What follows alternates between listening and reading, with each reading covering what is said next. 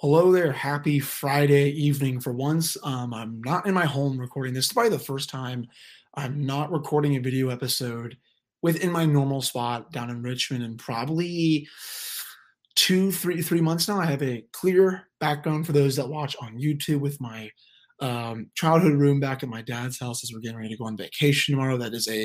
Yes, my room was painted black and gold for the Pittsburgh Steelers. No, you all cannot judge me for that. And that's for sure. But we're continuing the player grades today with Marcus Pettersson, what the team should do with him over the offseason. How good was he this season? What should he work on going into next season if he is on the team? Also going to get into the Tina Murray announcement today, as she is now the Senior Vice President of Integrated Performance, what that means for the Penguins moving forward. And also a thought on the Penguins-Flyers rivalry, as John Tortorella officially took the Flyers job today. And for the first time in potentially a long time, we could see the Flyers-Penguins rivalry come back this season. So those will be the three main topic points for today's episode, and that's all coming up right after this drop. You're Locked On Penguins, your daily podcast on the Pittsburgh Penguins, part of the Locked On Podcast Network, your team every day.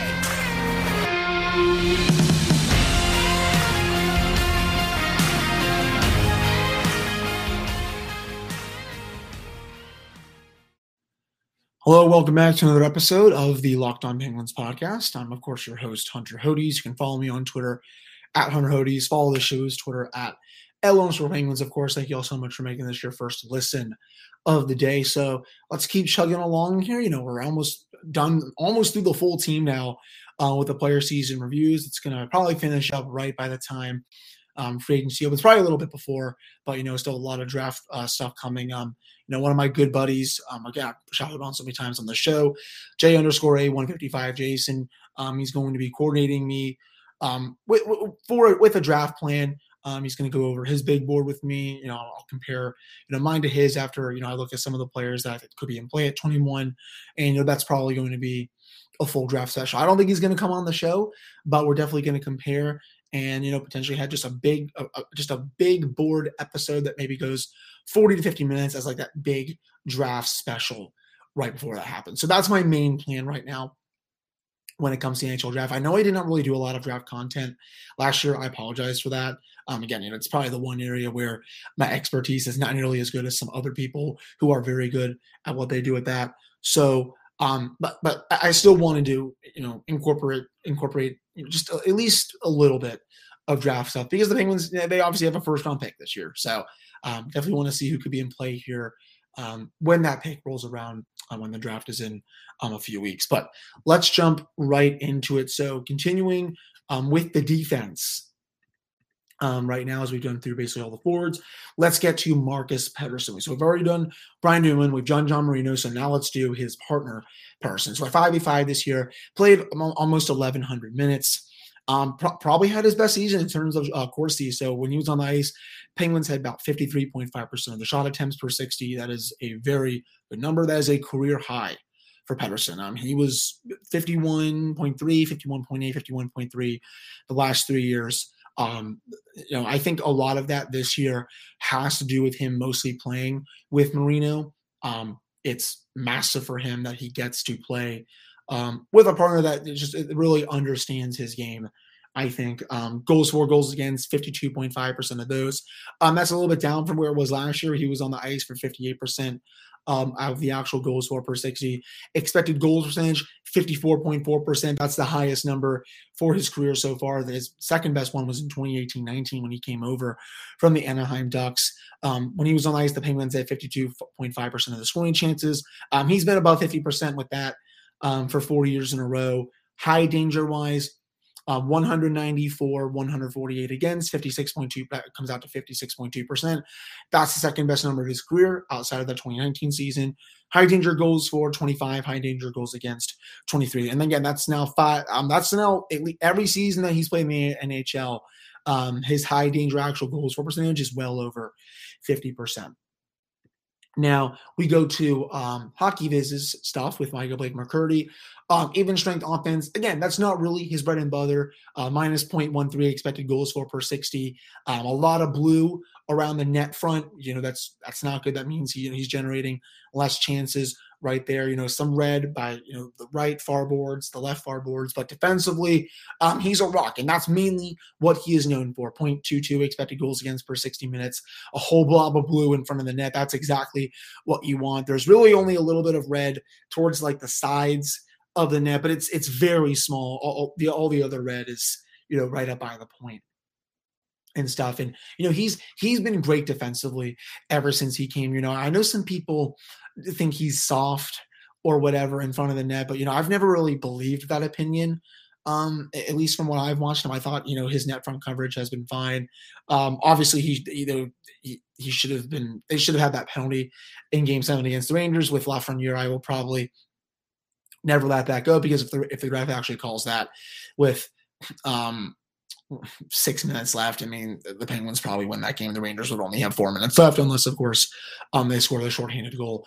But I do think Pettersson is a player that's picked on a little too much by the fan base. I mean, sure, he's not going to wow you with his offense, though. I will say, down the stretch and into the playoffs, he was looking like a modern day Paul Coffey with how he was handling the puck. And I'm like, why haven't we gotten this for 3 to 4 straight years now? It is definitely a little weird that it all of a sudden just came out of nowhere. And, my only hope is that it continues going into next season. I know some really don't like his contract, but, he makes $4 million for playing strong defense offensively. Yeah, it could use a little bit more, but, I'm still fine with paying him $4 million. But, the problem runs with this. $4 million for Pettersson, $4 million for Marino, $4 million for Dumont. That's $16 million right there in 3 players who are not good at driving offense. Again, I said this earlier this week.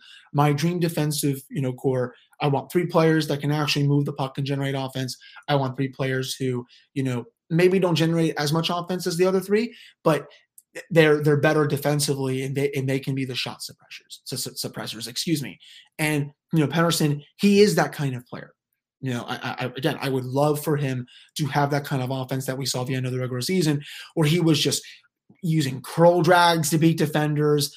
Even in that series against the Rangers, he was ridiculously good with moving the puck up the ice and into the attacking zone. I really can't think of anything negative that he was on the ice for. I thought he had a tremendous series. The numbers, I do think, mainly back that up here. Yeah, I mean, 56% of the shot attempts for the Penguins when he was on the ice, 56% of the actual goals, 60% of the expected goals, 54% of the scoring chances, 61% of the high danger chances, only on the ice for 2 high danger goals against. He was a rock. I mean, honestly, that pairing with Marino was so good in the playoffs, and that's one of the main reasons why I'm hesitant to move on from both of them, and why I think I would rather see John Marino be the odd man out. I mean, Pettersson and Marino, that's the pairing that the Penguins can really throw out at anyone, and Mike Sullivan can be like, okay, you go out there and be our shutdown pairing and make sure nothing happens in the defensive zone. And that's exactly what they were during the regular season and the playoffs. And I think Ron Hextall realizes that. I don't think he's going to move either one of these players. Would I be shocked if he did? No, because I've been talking about that a lot too. But, in the back of my mind, my prediction right now is that I don't think both will be moved. Now, if you can find a taker maybe for Pettersson and actually get something valuable in return, I would certainly be open to it, especially if it's, a young forward that's, really ready to contribute in the NHL, or a forward that has already contributed on a team in the NHL. So the Penguins will definitely have their options. I do think, one of those 3-4 million guys is going to have to be off this team next year. Again, 16 million, almost 16 million. Geez. 12 million, excuse me. Just forget what I said with the 16 million. I don't know. This is why I was not a math major. That is just basic 3rd grade level math, and I just totally screwed that up. Again, anyways, $12 million. God, I corrected myself there. It's the same concept though. It's too much, especially, with a team that is cap strapped every year, team that always spends up, to the ceiling, and the Fenway Sports Group is going to continue that for as long as Sidney Crosby's here, and hopefully Evgeny Malkin and Chris Letang. So I was very happy with how Pettersson played this year. I thought he was a rock, to be honest. And again, I'll say it for the fifth time in the last 3 minutes.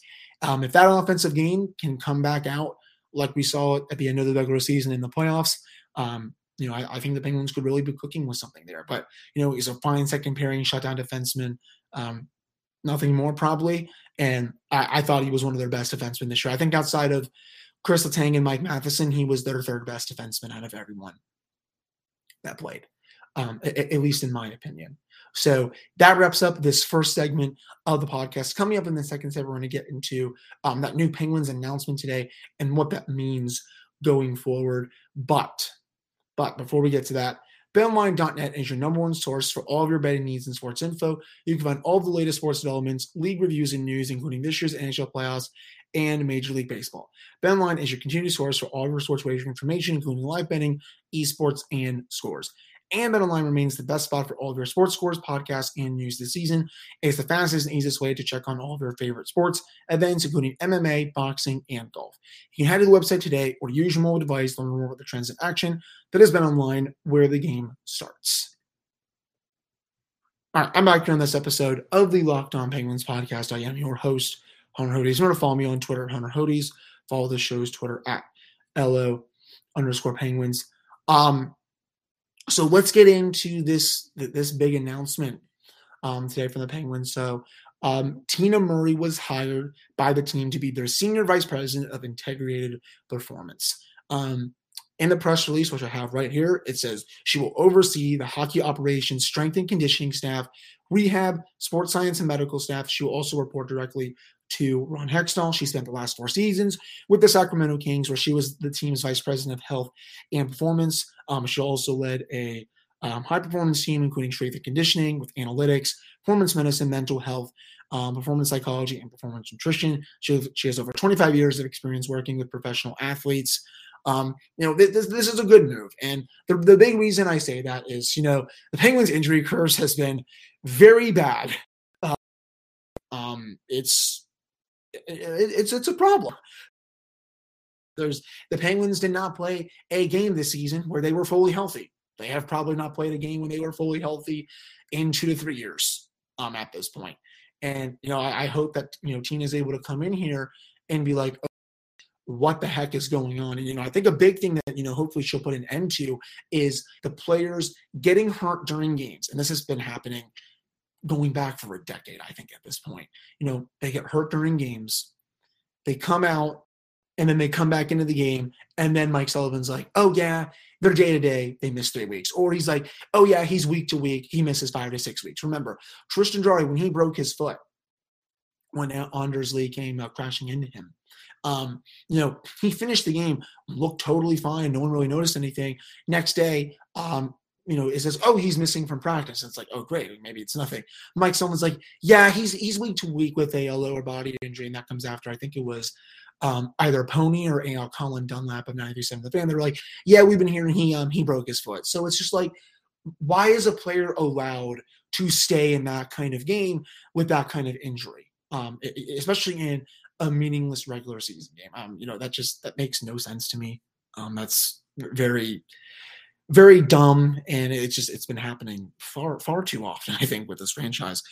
So I'm hoping Murray is able to come in here and, again, put an end to that, and also just figure out why the Penguins, of all teams, continue to have these really just weird injuries, year after year after year. I envy some of these other teams that don't go through nearly as many injuries as the Penguins do. And as soon as I, tweeted about, Murray coming in here and putting an end to the Penguins injury curse, I had a bunch of people replying, say, Godspeed or good luck. And it's like, yeah, I mean, she has her work cut out with her with that, because the Penguins, they defy just all the laws of physics with it, to be honest with you. So, I'm sure she's going to, do a great job.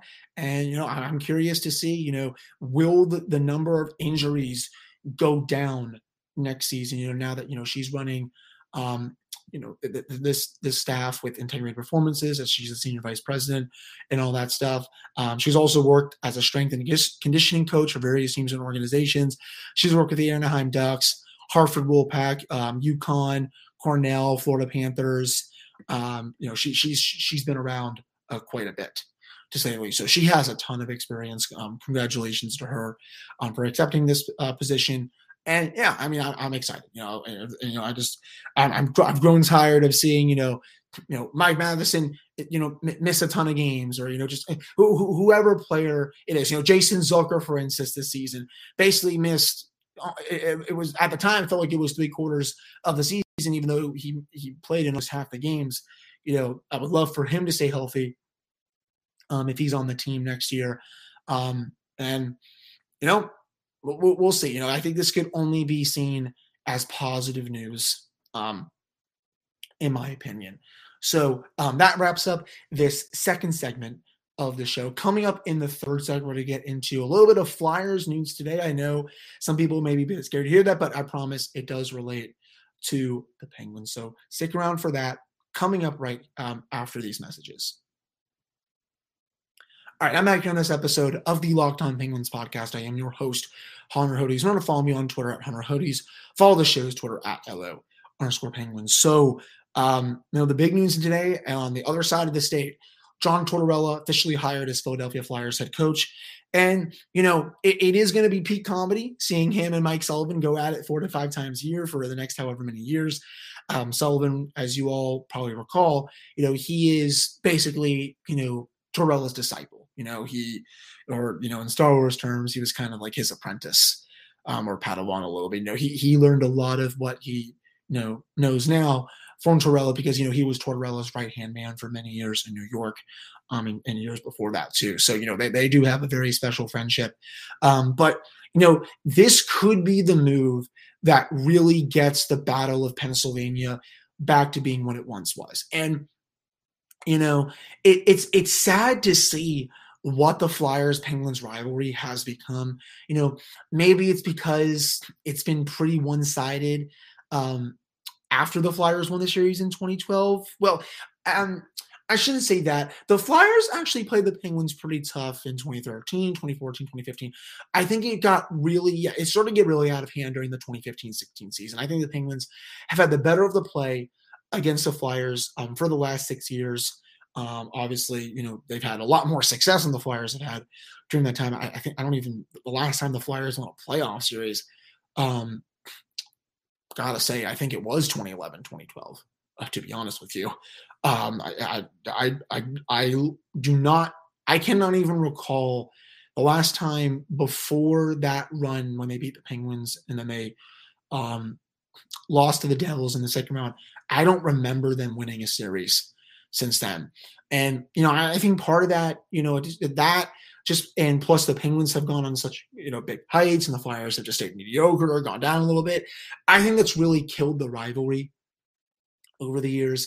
I've talked to a lot of Penguins fans, either, off, that are my friends, people that listen to this podcast, and, a lot of them have said, they don't really hate the Flyers as much anymore because the rivalry is just not the same. It's not nasty, and I'm glad that, we're not seeing a repeat of 2012 every night where awful goaltending, Aaron Ashham's laying people out, James Neal's head hunting like a freaking clown. It doesn't have to be like that, but, I still, once in a while, I still want to see, an actual rivalry here because, this used to be, I think, one of the fiercest rivalries in hockey, and now it's anything but that. Again, I know a lot of Penguins fans who hate the Washington Capitals a lot more than the Flyers. I know some people who hate the Rangers and the Islanders more than the Flyers. And that sounds weird to say just because of how storied the Battle of Pennsylvania is, with so many legendary moments between the two teams, the 08 and 09 series, the Primo goal in 2000, which I hate to bring up on this show, but it's a very legendary moment in the rivalry, the 2012 series, the other series in 2018 when the Penguins got the revenge on the Flyers. So many great regular season meetings between these two teams. The spectrum with the Penguins finally breaking their massive losing streak, decades ago with Mario Lemieux there, It's a shame to see how far it's truly fallen, but I do think Tortorella is potentially going to get that rivalry, going again. I think of all the coaches in the NHL, he probably hates the Penguins more than anyone. I mean, remember, he called Sidney Crosby and Evgeny Malkin whiners. I'm pretty sure that he started with New York. Definitely said it in Columbus. I'm not his biggest fan. I definitely called him a clown and some other words that I will not repeat on the show. We keep it PG here on Locked On Penguins. But this could really get the rivalry going.